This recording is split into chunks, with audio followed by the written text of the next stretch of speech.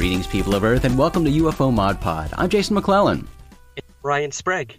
And we are a dynamic duo today. Maureen can't be here with us because she's big and important and at some conference across the pond, as they say. So we're missing a Maureen today, but Ryan and I have you covered. Thanks for joining us for this December 15th, 2016 episode. We've got an interview with our wonderful friend Amy Shira Teitel coming up in a bit, so stay tuned for that. I want to point out that Mr. Ryan Sprague has been extremely busy promoting his fine book, Somewhere in the Skies, A Human Approach to an Alien Phenomenon lately. He's made several appearances on radio shows and podcasts lately. Ryan, I don't know how you do it, man. Every time I check Facebook, looks like you've been on done another interview, and you're already extremely busy enough. But yeah, it seems like you've been making the rounds. Have any interviews or shows in particular stuck out? Because I know shows are so different, and the vibes are always different in that particular moment. So has there been a favorite one you've done recently? Ah, man. I can't pick one. They've all been very dynamic and That's different. Awesome. Yeah. There was one I recently did called Occulture, which was really cool. This dude, Ryan Peverly, he mixes the topic he's covering in the interview with EDM music, which is really cool. That's interesting. And he'll find a way to mix the song into like kind of what the theme of the episode is. So that was really awesome. I talked about my UFO sighting in that and how I was listening to Green Day when it happened. So what did he do? He found a really cool EDM version of a Green Day song from American Idiot. So he really takes his time with these things. He's super passionate and new to the whole podcasting realm. So It was really cool to get on the ground floor with him on that. Otherwise, I spoke to the guys over at Mysterious Universe recently, and those guys are just amazing. Yeah. The research they put into it. And from that one alone, I've received like dozens of emails from listeners telling me about their UFO sightings and experiences. Wow, that's cool. Oh my God, man. So I'm loving getting these emails, hearing about UFO sightings from all over the world. Yeah, that's amazing. Not just on the Western Front. So, yeah, it's been super exciting. A lot of these were recorded a while ago and are just releasing. So I haven't been as busy recently as you'd think. These were all sort of in the wings waiting. Yeah. But it's been really exciting just getting the word out there about the book and just the topic in general. There's so many exciting things happening in the UFO field now, and that younger generation is really getting their voice out there like we are, and I'm loving it, man. I hope to hear you on a few in the coming weeks and months.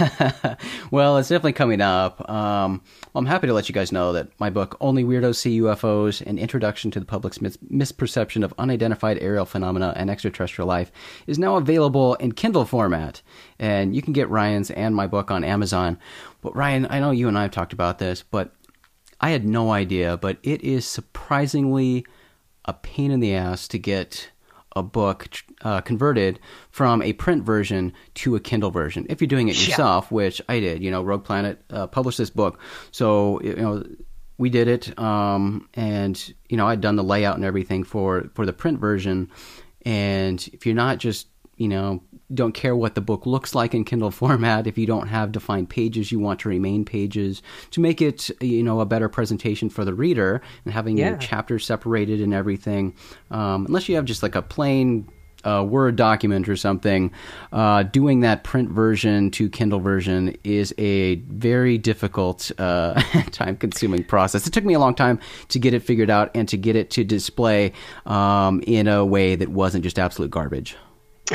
That's such a good point, man. And, being naive as I am, I thought, it's just like a PDF of the print version. But exactly. As you've seen, that's not true. That's what it should be. It makes no sense that it's not. But for whatever reason, the conversion process, the Kindle format, it does not read and recognize the same things that, really everything else does. So. Right. Well, I'm glad to see you did it because, we live in a digital age and ebooks are essential. Yeah. So many people read books now on their e-readers, and I'm so happy that you decided to put the time and effort into it because people people will only read digital versions of things now. Yeah. So the fact that you really took the time to make that presentable for them, is that a word, presentable?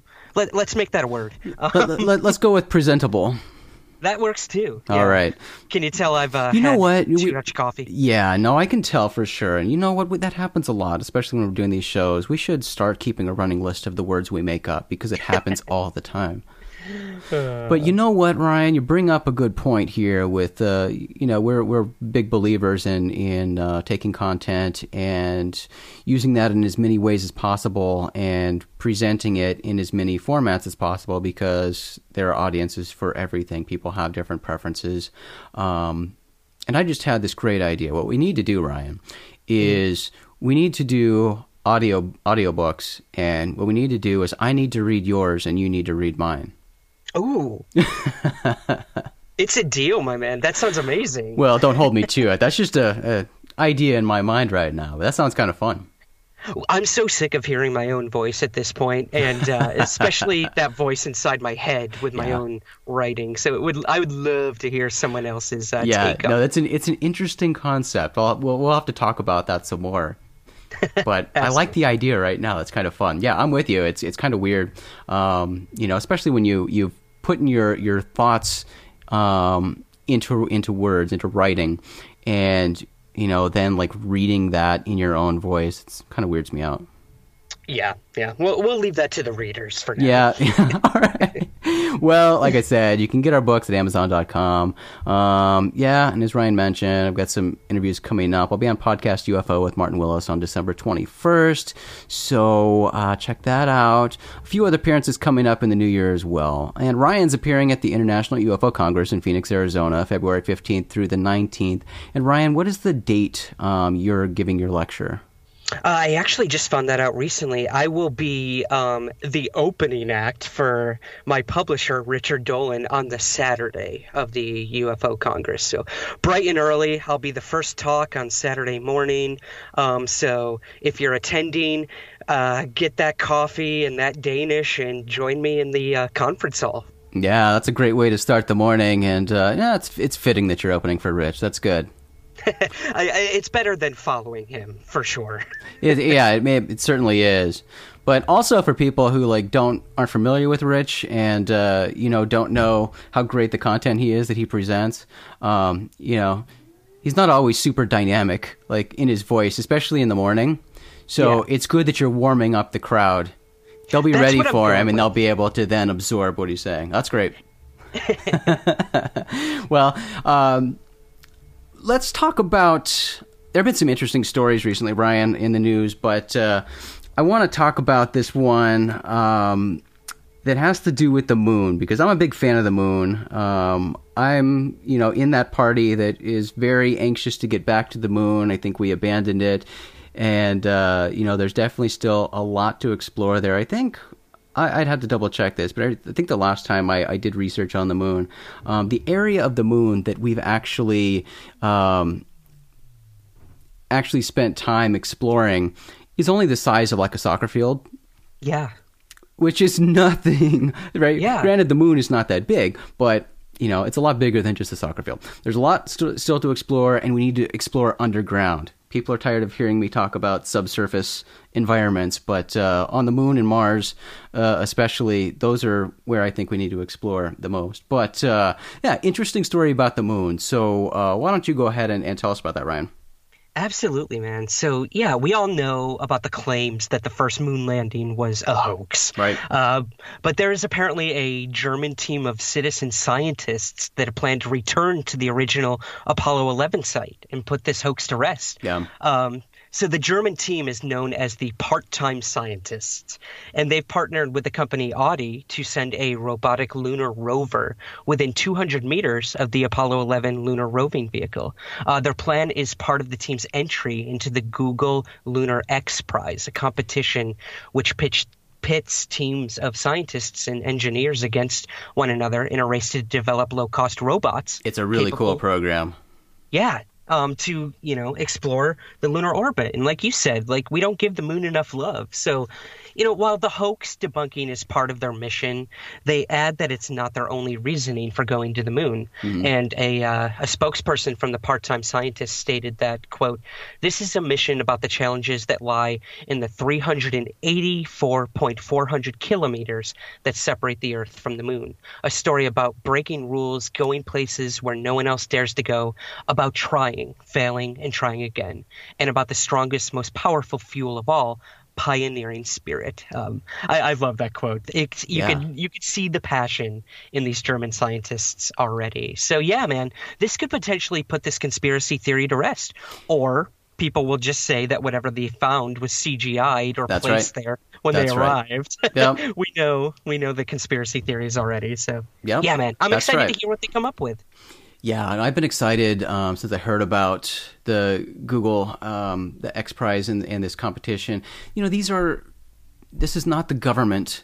These are just like individual, private, just regular scientists and kids in a lot of the cases, just college kids putting together these rovers. They're going to go up there and basically race on the moon, NASCAR on the moon. I wrote an article for Tom DeLonge's company, To the Stars, called something like NASCAR on the Moon or something about this particular story.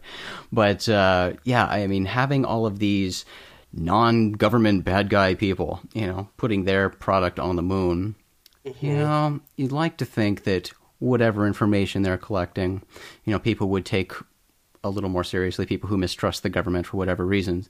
But no, you and I know, and many of our listeners know, it doesn't matter what kind of evidence you present to certain people.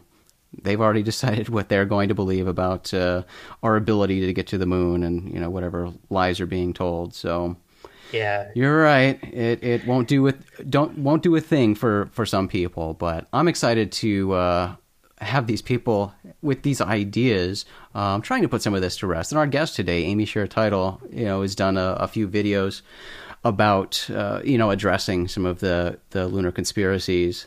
I recommend checking some of that stuff out. Yeah, and you do have to wonder why we haven't been back to the moon since. And Amy and I do discuss that briefly in the interview, so stay tuned for that, absolutely. Yeah, definitely. Well, in our effort to provide a modern introduction to the UFO phenomenon for a new generation, on each episode of this show, we highlight a historical UFO case, and today we're highlighting the Rendlesham Forest incident of 1980. Yes, we've covered Rendlesham on the show before, but there's justification for revisiting this iconic case. While we may have indeed covered the Rendlesham Forest incident in a past episode of UFO Mod Pod, we thought it would be good to return to the case this December, considering a new witness has just come forward to tell his story of what he experienced in the woods that night. In late December 1980, there were a series of reported sightings of unexplained lights near Rendlesham Forest in Suffolk, England, which have become linked with claims of UFO landings. The events took place between December 26th and December 28th. The case was later investigated by the UK Ministry of Defence, but it concluded there was no evidence of alien visitations or any national security risk, and the sightings were most likely the result of beams of light from a nearby coastal lighthouse. But many of the witnesses that night debunked that theory right out, knowing full well that what they saw was no lighthouse. And one of those witnesses was Steve Langaro. Langaro, a former U.S. Air Force military police officer based at the airbase at the time, remained tight-lipped about what he'd seen in Rendlesham Forest for the past 36 years. But he recently came forward to state that, quote, "I think it was something not from this world." Langaro was guarding the weapons storage area that night. He stated, quote, "While on duty that night, we had a very sophisticated alarm system, and everything just went off. And then I could see these lights over the treetops, and I was thinking, what's going on?" Langaro would later state that he observed, quote, "fluorescent-colored lights. I could see them hovering over the treetops like an eye that was following everybody. And then it exploded into a blinding light." Along with other personnel, Langaro was ushered away from the site and told to go back to base. He said at a debriefing afterwards, the witnesses were sworn to secrecy, as the base had nuclear weapons on site. Since the events in Rendlesham Forest, there have been many conflicting stories as the events occurred over 3 consecutive nights.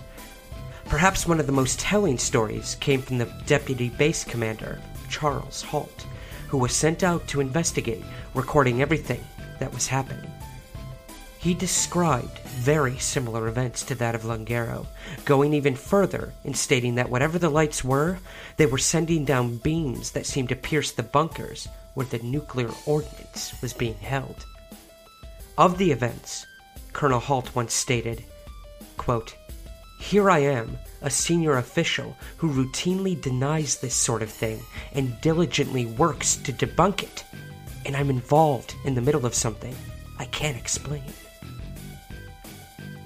Larry Warren, the original whistleblower on the entire Rendlesham affair, has taken a lot of heat since coming forward, many stating, Colonel Halt included, that he was not even in the forest that night, nor even on the base, and that he made up his involvement with the entire incident. But Lungero did go on the record, stating that he had no doubt that Larry Warren was indeed out there and saw what he said he saw. No matter the contention amongst witnesses, it is clear something extraordinary happened over the 3 nights in December of 1980 in Rendlesham Forest. Yeah, Ryan, this is pretty fascinating. Some people get really annoyed hearing about old cases. Old cases are historical and they should remain in history. Let's talk about something new, not something old, much like Roswell. But, there are new things that come out. And whether or not they can be validated is another thing. But it's interesting here to have another witness come forward to this very old case and a Larry Warren supporter. That's interesting. Yeah, that is such a great point, man. There's so much contention with the original whistleblower on the Rendlesham event, Larry Warren, and even the deputy base commander, Charles Halt, says that he doesn't believe that Larry Warren was out there that night, that he's a wannabe. He made this up. But now we have Steve, a new witness coming forward, corroborating Larry's story, saying that he saw him out there. So, if anything, it only strengthens the testimony of the original whistleblower and corroborates even the story of Charles Halt at what he'd seen. This guy, Steve, says that he saw what Charles Halt saw. So, we do have to take that in consideration.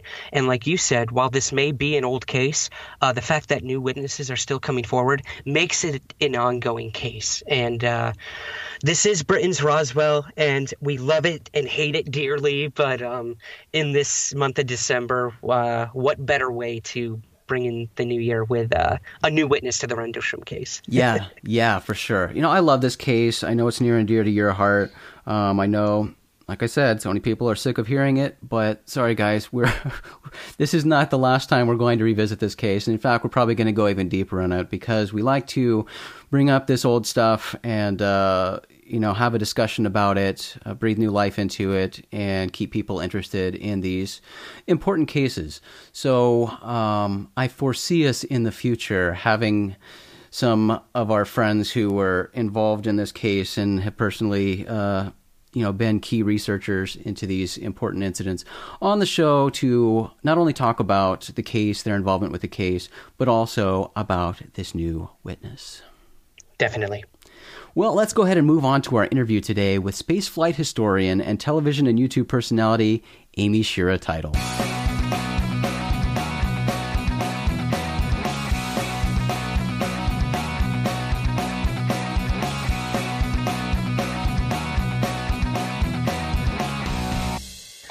Hey guys, so today I'm here with Amy Shira Teitel. Amy is a spaceflight historian, author, blogger, YouTuber, host, and soon-to-be podcaster.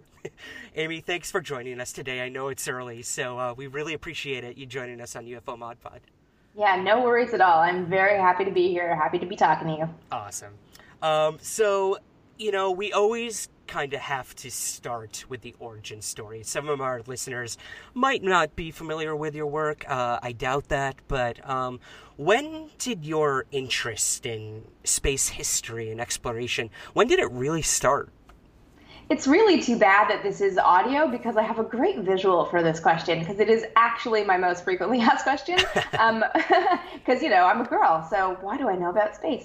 I was 7, and I think, I can't remember if I was assigned it or if I picked it, but I did a project on Venus for my 2nd grade science project. And, you have those little kids' space books that give you like cartoons of planets and facts and stuff, and I was just obsessed with the fact that Venus, you could see it in the sky, but it was like the Earth turned inside out and spinning backwards and on fire. And I was like, that's so cool. So I had all these books, and in one of them there was a little cartoon of 2 men standing on the moon in front of a lunar module. I was just like, oh, wait. People walked on the moon? Why was I not informed? Because I'm from Canada, where there's no NASA, and we don't talk about NASA and astronauts all the time. So I just became obsessed with like wanting to know how and why they did it. And like any big technology rooted in Cold War, the answer gets bigger and bigger the more you ask. So it's just this like childhood fascination about Apollo that's kind of led me into doing this professionally. That's awesome. I couldn't think of a better origin story. I'm the luckiest nerd ever. Like I just get to I actually want to get new business cards printed that just say professional space history nerd. Because that's the most apt description of what I do. Right. Yeah. And you really have carved a place for yourself in sort of this space history niche. And could you, I guess, sort of run us through how that started and how it was sort of navigating your way, which through what I assume, kind of like the UFO field, is definitely considered a boys' club? Definitely a boys' club. I sort of started by accident in a lot of ways. I finished my master's degree and hated it. I hated the I don't know your thoughts on academia, but I just was not a fan of like trying to write things to impress an old guard of men who weren't really interested in space stuff, but that's what I self-specialized in my history of science fields. So I actually moved to Phoenix for personal reasons, not for work, because there's nothing really in Phoenix for me. But I started a blog as like a way to play around with the space history stuff that I was still having so much fun with, just having finished my master's thesis and was just like so loving archives. And the plan was to like get a job for the year and then do a PhD and then be an academic because I didn't know what else to do with this nerd love. But then the blog took off in like 4 months and people started recirculating my articles and asking me to write for them directly. So it was really just kind of by accident that I became a writer, like a journalist, a space journalist with a concentration, I guess, if you will, in space history. And that ended up spinning off into the YouTube channel because some people are visual and don't want to read. And then that took off because YouTube actually like took notice of me, and I've been working with them on some different projects over the years. And it's just been like literally throwing stuff at the wall and seeing what sticks, and a lot of things seem to be sticking, and it's kind of amazing, and I'm super lucky about it. And then it is that super weird thing that like I am in this nebulous space where like as much as I research more, like I have a bookshelf that would rival most professors' offices.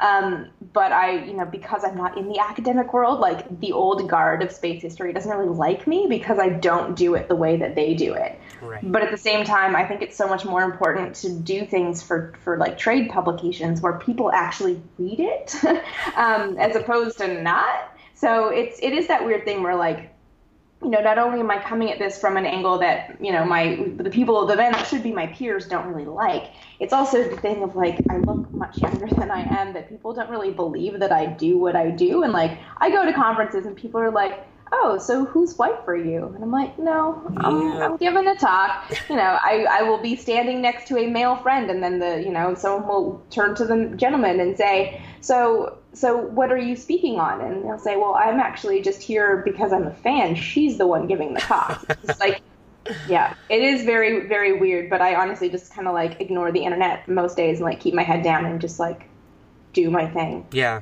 probably the best way to go about it. Yeah. Well, we feel your pain. We at UFO Mod Pod are on the younger side as well in our field, and like you said, it's just, the old guard, while we take a lot from them and we sort of build off of that, you got to shake things up every once in a while, and you're definitely doing that. And you did mention your blog. Could you tell us a little about the blog and how Vintage Space came to be? Yeah, Vintage Space is my blog and YouTube channel, and Vintage Space has had a few incarnations over the years. I'm so sad that PopSci just shut down its blog network one day, because it was really fun to blog at Popular Science. It just, like, people know that. They're like, oh, cool. And I'm like, yeah, doing the same thing on WordPress now, and people are like, oh, you're a blogger. Yeah, no, it really just started out as like my little internet baby to like engage in my own nerd stuff and just kind of have a space to play around with ideas and share things and just kind of work on my own writing style. And it's evolved over the time. And like, yeah, it's a little over 6 years old, which feels weird to have a blog birthday, but I do, and I do track its growth. But yeah, no, that's the blog story. It's not a very interesting story now that I say it out loud. I started a blog. We all have, but you really did sort of blow up, and like you said, the YouTube channel just racks up so many hits, and yeah. The YouTube channel, yeah. I literally started this because NASA has so many good pictures and people don't necessarily want to read a 1,500 or 2,000 word blog post, which is like coming right out of academia. That's how long they used to be. So I decided to see if I could do, I know so much. And like I wasn't getting paid when they were that long either. That's the worst part. So I started doing like VO of just like images and like playing around in what's the iMovie, like these videos are horrible, and like I didn't know how to be on camera. And then I like gradually got more comfortable with like being a face, but I was still reading. It was just like it was so awkward. And over the years, I've just kind of realized that if I write the blog post before I do the video, then all the ideas are in my brain, and then I can just talk at my camera, and it's much more candid and much more natural. And as soon as I started doing that, and also got like a real camera and lighting, right. That really helps. Yeah, it's just like this became an avenue that people really like. And that's awesome. I wrote it down somewhere on a card over on my messy desk, but like I hit 100,000 subscribers recently. Wow. Last week. Which is awesome. That's like a huge milestone for like a tiny little, it's just me, on a day-to-day basis, like doing this in my apartment. And I think I gained something like 68,000 subscribers this year to hit that mark. I'm like, when I stopped and looked at that, I was like, holy crap, that is a lot of people in 1 year. Because I've been doing this channel for 4 years, like off and on. But since I really dedicated time to it, like, holy crap, people like this. So it's awesome. It's like so fun. And it means that like my favorite is when I have like the nicest audience. There's not a lot of awful comments considering it's YouTube. And people like leave me these really long comments of like, oh, I remember watching this mission launch. I was 6 years old and my dad let me stay home from school. And it's really cute. Well, yeah. That's such a nice audience. Yeah, I can only... Well, your passion comes through the videos, and I think people appreciate that too, especially in what, is usually a field that can get stuffy at times, I would assume, with the historical aspect. But yeah, like you mentioned, I heard a lot of people yesterday talking about where they were when this gentleman, first landed. We unfortunately lost one of our greatest, John Glenn, yesterday, as we record this. And you put together a really nice video on your YouTube, Godspeed John Glenn, a unique American hero. Do you care to comment at all about John Glenn and sort of like what he possibly meant to you in your research? Yeah, John Glenn is such an interesting figure because I never met him, I should say that right up front. But he's such an interesting figure because he's so iconic of that era, and it's an era that people sort of hate now because it was, it was like I kind of mentioned in the video. I tried to kind of keep it more kind of gentler, but like it was the era of the white men basically, and a lot of people are just like it's they kind of hate the Apollo era because all you see on the surface is the sea of white men, like. But at the same time, you sort of like, I find John Glenn to be such an interesting character because as much as he was a pilot, like a test pilot, like all 7 of the original Mercury astronauts were, he was the one who didn't have affairs and like didn't do anything untoward or seedy. He was just like the perfect American of the 1950s form of like like beautiful wife, 2 kids, and a dog, and like went to church regularly and was just like the oldest of the group, but like has this cute little baby face. He's very good looking. Just like, you could not be more American and apple pie than John Glenn in the 1950s. And like, for him to be also a war hero who was the first American in space, it's like, yeah, this is exactly who like America at the time needed to pin their hopes on for like beating the Soviet Union in the Cold War / space race incarnation of the Cold War. It's just such everyone I know who's met him just says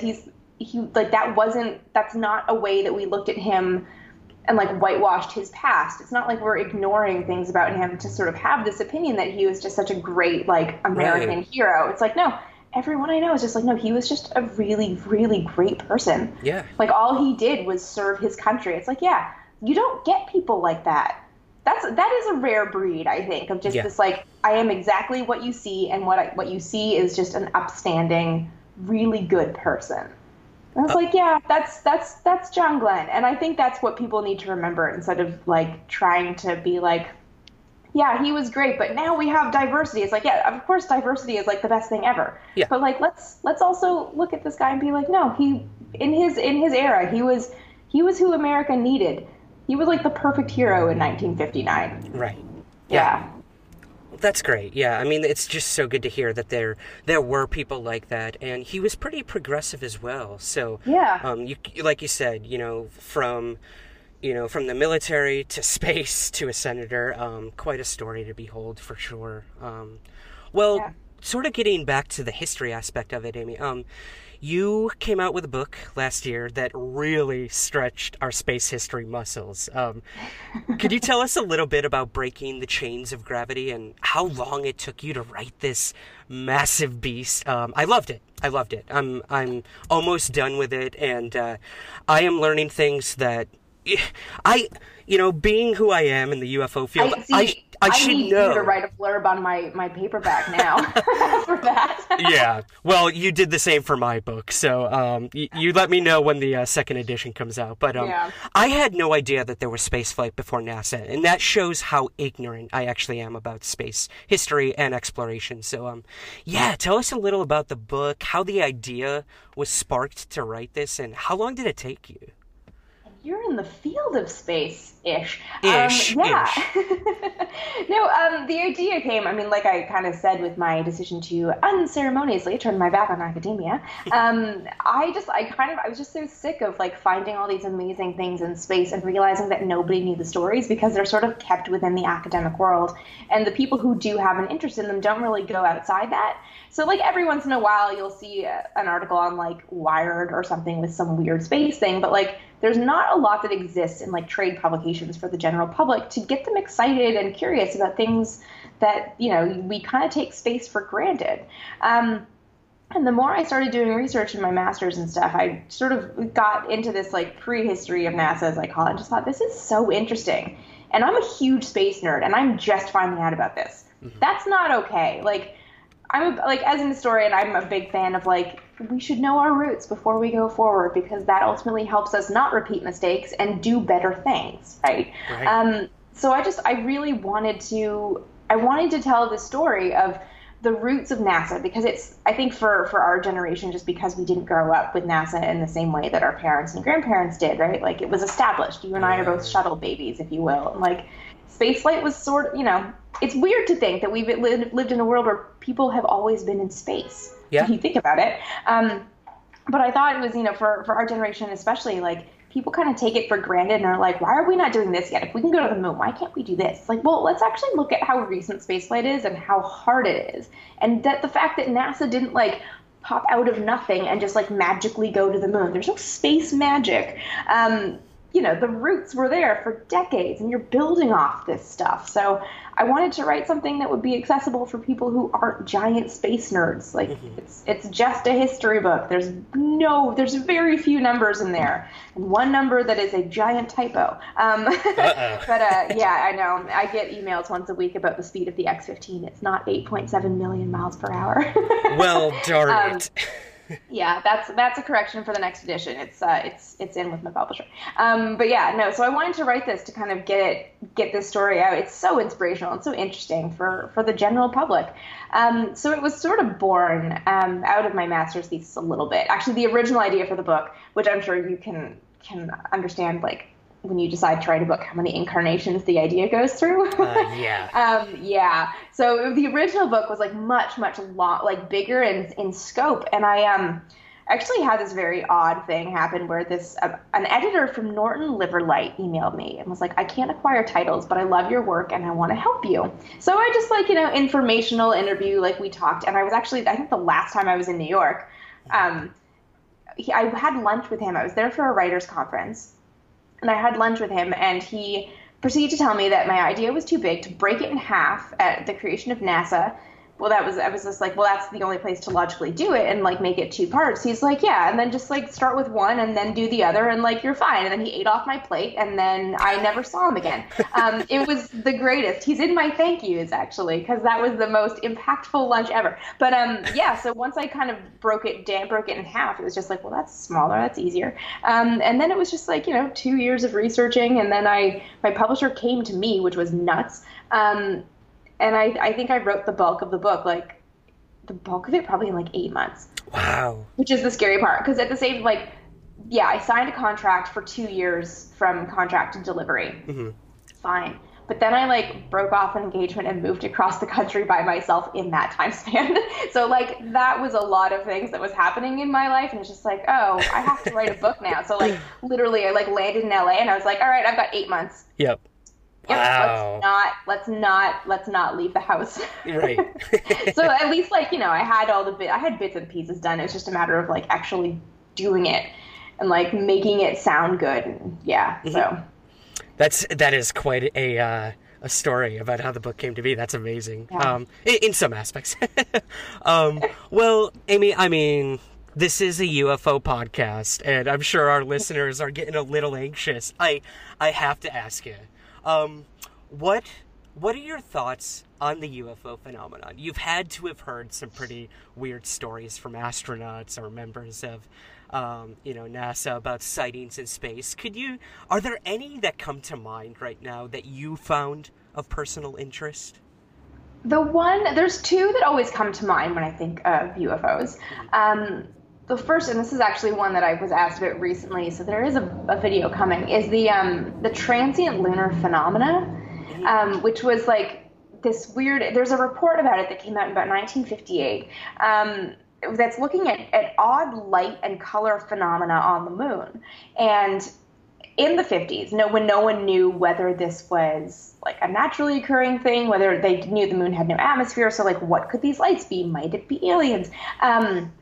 These have been recorded for centuries. I think this report goes back to the 1600s with these weird light and color flashes on the moon. And just because this became such an issue for NASA when it was a newborn institution of what do we do if these transient lunar phenomena turn out to be aliens on the moon? That's one that I always look to is this is pretty interesting. And maybe that's more alien and not UFO. And I'm sorry, in my head I kind of put them together because we do it all the time, don't we? Okay, I was just gonna say my other favorite UFO story. Mm-hmm. The story of Apollo 20. Yeah. I feel like you and I may have been in the same documentary talking about this at one point. But I think so. Yeah, Apollo 20. Okay, just for the record, is not a thing that happened. I'm not saying that it happened, but it is the story that people actually I don't know how this makes the rounds on the internet with such regularity, but apparently on Apollo 20, it was a joint U.S.-Soviet mission to the moon, and they used the command service module and lunar modules somehow to pick an alien ship up off the far side of the moon that was first found in orbital photographs from, I believe, Apollo 15. Mm. And inside that is an alien that they bring back to life. Okay. That's my favorite because I don't even know where the roots of that story are. How it happened. Yeah, that's how does that even, because there's the best thing about it is that there's footage online. Mm-hmm. Wow. And it's just who was able to film something with a fake mission patch and a weird hybrid American-Soviet flag in what looks very much like a lunar module. Mm-hmm. And also, like, it has the same look as like a 16 millimeter Hasselblad. Like, it looks like the old footage. It's so weird. It's one of my favorites because it's just like I don't understand where this comes from. Yeah, those aren't very good answers because I don't really do a lot of UFO things.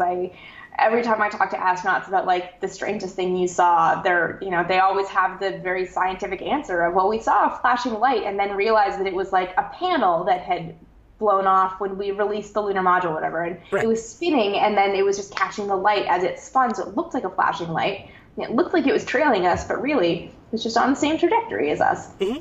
No, I mean, yeah, we do hear that a lot, and we need that scientific methodology to keep things straight and separate the UFO phenomenon from aliens. So I think that's the best way to go about it. Well, you brought up, Amy, the moon. I wanted to talk a little about that. Why do you personally think, with your historical knowledge of going to the moon, why haven't we been there?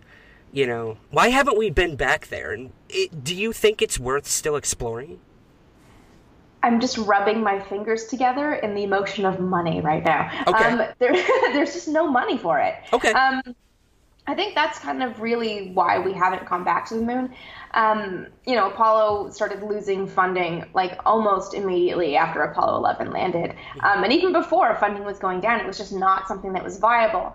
And there's never really been it's just never been something that we can really do without having a reason to do it, like fighting another country, because we need war type funding to make a program like that happen.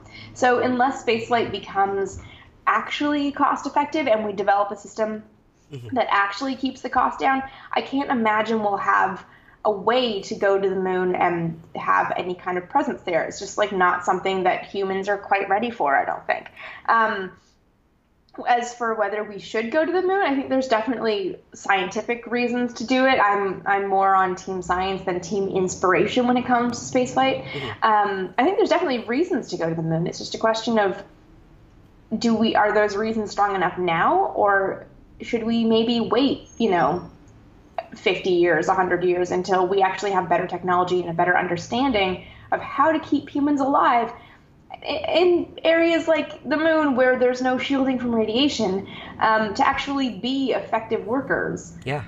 I'm kind of on the fence there of is there a reason to be doing this stuff now versus working on developing the technology and understanding about these different environments more, so that when we get humans there, and we do need to get humans there, we can do it right. Right. Yeah, exactly. And I guess that's sort of where the whole idea of private space exploration comes in. Where do you stand on that whole proponent of private corporations getting involved in the whole new space race, as it were? Yeah, new space. New space. Let's hashtag that now. Well, people keep referring to it as new space versus old space. I'm it's all kind of old space. But I'm bunch. I think it's good to have different innovation from different companies. And the one benefit that a private company has over government is that a private company can kind of do what it wants. It can spend as much money as it wants. It can develop what it wants. It can kill people if it wants, to be totally honest, without having to go through a huge review. I mean, there would obviously be an inquiry, but if Elon Musk wants to put people on rockets and they sign up privately, you're taking a risk. If NASA does it, as we've seen with the shuttle disasters, it's a long process of inquiry and fixing or not fixing things. But yeah, it's that you can take more risks when you're a private company. Yeah. My thing with it is how much are these private companies doing it for reasons that Elon Musk is doing this because he wants to go to Mars. Right. Okay, so what's the greater scheme here? You're basically doing a fast, the Apollo era crash program of we want to get to Mars now, as opposed to, well, let's really understand the challenges and work on developing the things. And maybe we don't know enough to go to Mars yet, which is my own opinion. The other thing is with private companies, they're private, so they don't have to tell me what they're doing. So when Elon Musk says, yes, I have this plan to send 100 people to Mars and I will release no technical details or any firm mission plans, I'm So why should I take this seriously if I don't get to see what you're talking about? Right, right. You know what I mean? So it's sort of like, I think at some point the ultimate like happy place, and this is like, you know that scene in The Simpsons where they're like, well, imagine a world without lawyers, and everyone's like holding hands and singing, and there's rainbows. Like, this is my vision for spaceflight, is that like international governments and private contractors work together so that there's no duplication of technology. Right. Because I can't help but see like the Falcon Heavy and the insane, 42 engine behemoth, and also the SLS in its heavy configuration. Like, these are all just heavy lift vehicles. Instead of developing 3 of them, why don't we focus on 1 of them? Good point. I again, because of SpaceX, I don't really know what the benefits are over NASA. You know, it's hard because you can't see it all. Right. But I'd love to see them all working together for something that's like a unifying space program. Yeah, you and me both. And also holding hands, singing with rainbows. With rainbows, yeah. Well, as we've seen, The Simpsons have gotten a lot of things right in the past. Oh my God, I know. 10 years or so, which is a little terrifying. But moving on. Well, in terms of like exoplanets being discovered and, you know, things like Proxima B, do you believe there's any hope of finding life out there, even within like our own galaxy, Amy? Are we putting a time frame on that? Like, hope of finding alien life in our lifetime? Let's say within or our just lifetime. Generally? Let's say within our lifetime. I think within our lifetime, I won't give away either of our ages, but within our lifetime, I don't know that we would find life form of like intelligent life that could communicate with us. I think it's more likely, just given the state of technology, that we would find like confirmed biosignatures of life somewhere, but we have no way right now, without some like massive leap in technology, of actually going there and making any kind of contact. Right. Yeah, I mean, you know, that's in the relatively nearer future. As for like and the other part of that is like, what kind of life might there be? Mm-hmm. I think there's definitely life out there somewhere. I don't necessarily think that there's life out there that wants to enslave humanity like all the science fiction movies show. Yeah. I think it's more likely that we would find a primitive life. Because also, like, what people always forget, and you, of course, would not forget this, is that, like, when you're looking at exoplanets, you're also looking back in time, right? So we have to find life on that planet in the moment where it exists. Because it might be that we're seeing it after a mass extinction, right? And we might be just missing the life, which is why I think that like we could find sure evidence of past life, but not necessarily like a thriving society. So yeah, I think the odds of finding just given that we're looking back in time, we have to find these planets at the right time in their history to support life. I think it's harder to find life like us life, but probably more likely that we'd be able to find like a more basic form of life in the nearer future, just because I imagine, and I should say I am not an exobiologist in any way, I imagine that's probably more prevalent. So yeah. No, that seems very, you know, safe to say. I mean, obviously we have to take many things into consideration, space, time, communication. You know, we saw a lot of this in the new movie Arrival. You know, how much language would play a big part of this, and like you said, like we're almost looking into the past if we were to find that life. So, it's fascinating. It's definitely something to ponder. Hopefully within our lifetime. Again, if the Simpsons have everything right, hopefully we will. Or we'll find Mr. Burns drugged up and glowing from radiation in the forest. Either way, I'll take either one. I have so many friends you would get along with in terms of being a Simpsons fan. I'll have to get you connected with them. Well, this question comes straight from your co-host, which we'll get to in a little bit, Amy, Jason. He felt really bad he couldn't be here today. He's a busy man. His question to you is, if you could journey through the solar system on a kick-ass spaceship and you were searching for extraterrestrial life, where would you go, and what one person would you want to be with you? And this could be anyone, a scientist, an Apollo astronaut. How's that one for a hypothetical? Yeah, the destination is the easy part. I would go to Titan, Saturn's moon Titan, in like a party ship. There would be a bar on board. Yeah, no, Titan I think is such an interesting place, and like to be totally honest, like I'm so sick of exploring Mars. Like I want more money for missions to places like Titan, because Titan is the moon that has what scientists suspect is a very similar environment to primordial Earth, and is actually a really good candidate for potentially having, if not life, the right environment for life to start up.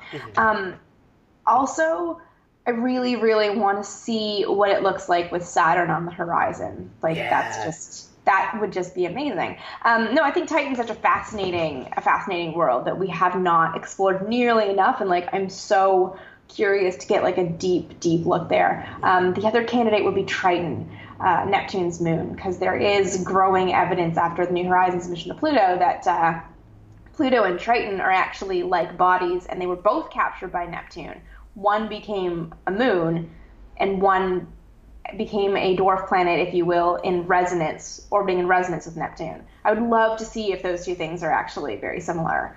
So cool. Those are the two. As for the one person to go with, I have no idea. You sent me these questions last night, and I haven't been able to think of one person. I'm just like, what? Like, I kind of just want a human with all the qualities that you need, like a calming presence, but a very intimate knowledge of The Simpsons, but also a medical degree, and also be a mechanic and engineer so you can fix things when they break. Yeah. Well, and we forget you're going to be with this person for a pretty freaking long time. And then I think of, like, who could I put up with that long? And the only person I can think of is Pete, my cat. Hey, we've put animals into space before. We can do it again. We've put animals in space. We know cats don't like zero gravity, but I have absolutely no idea what one person I would want to spend that much time with and go that far with. I think eventually you'll pretty much want to kill anybody. Yep. Mission failed, I guess. Yeah. In terms of that, but yeah, poor moons. They never get enough love. Don't get enough love. I'm glad you said that.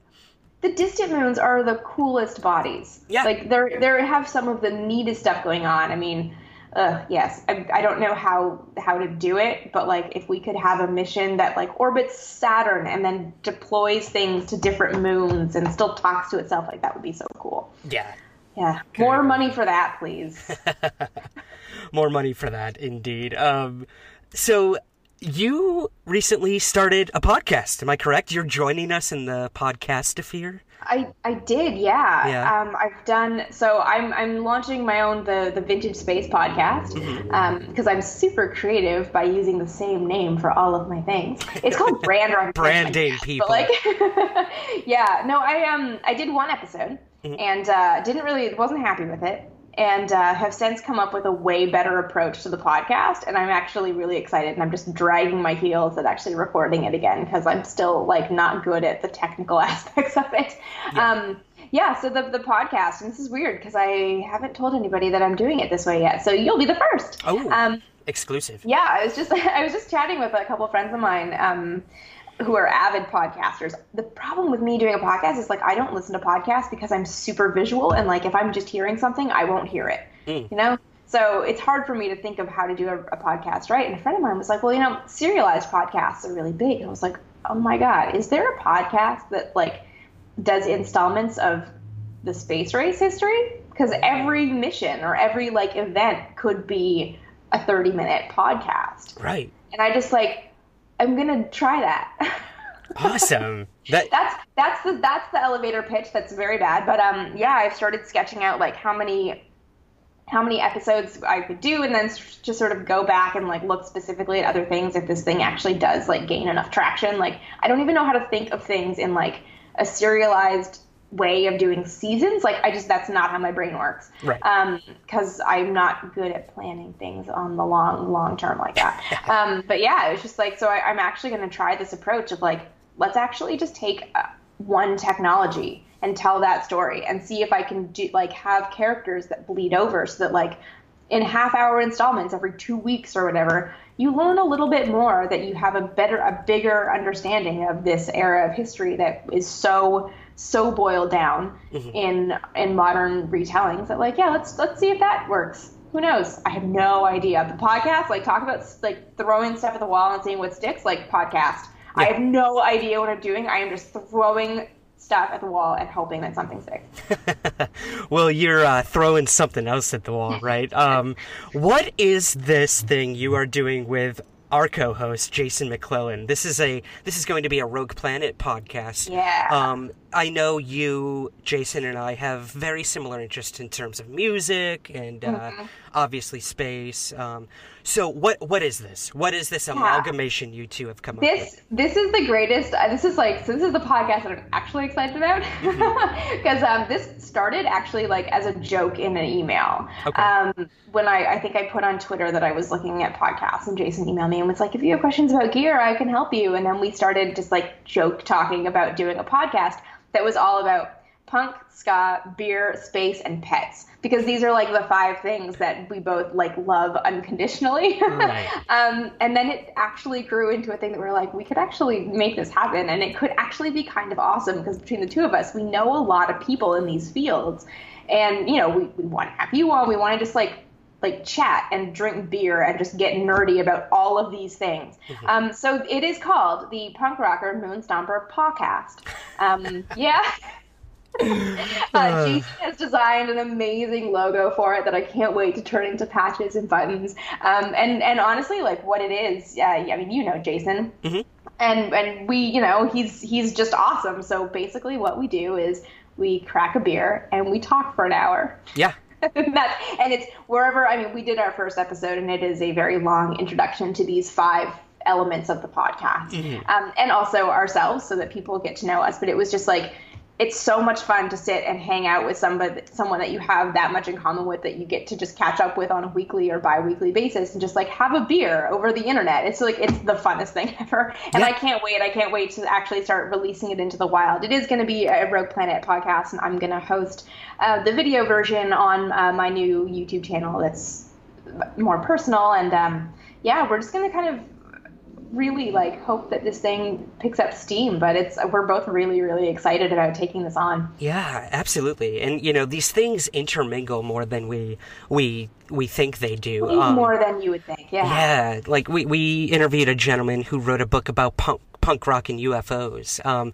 So yeah, it's definitely, you know, cracking that beer, just letting loose. People like that. They like hearing people have conversations. They feel like they're in the room and they can be a part of it. And I think that's where your video aspect will really come in. So I'm super excited to hear that when it drops, and I can't wait to come on and crack a Guinness or something with you guys. Yeah. Maybe a whiskey. Yeah. That's we're my not, drink of choice. Yeah, we will never tell you what to drink or tell you that you have to drink, but you are welcome to drink whatever you want and as much as you want. Yeah, I had a beer that was like 9% when we were doing our first episode, and I was like, wow, this is good. This is good. This is happening. Yeah. Yeah, it's pretty great. Awesome. Well, Amy, what's next for you? What are you doing any talks or conventions, or are you working on any new books? We've sort of covered the video aspect. What's next for you? All the things. All of the things. Okay. Aside from the 2 podcasts, I am working on pitching my next book right now. It's just been, you've written a book. Right now, it's just kind of honing the proposal down to like the right sellable thing for my agents, and then hoping that they see what I see in it, and just kind of going from there. It's just like I just need time to work on it. So that's like my big next baby.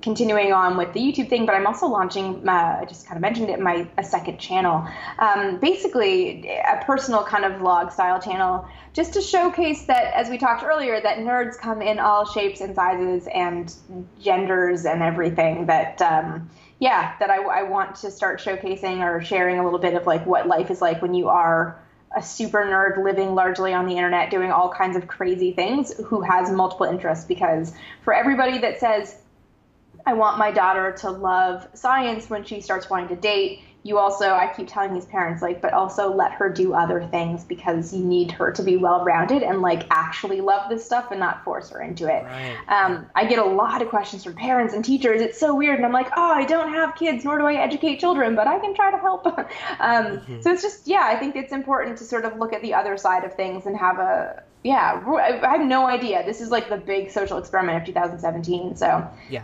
that's the next. Those are the next like big creative things. Yeah.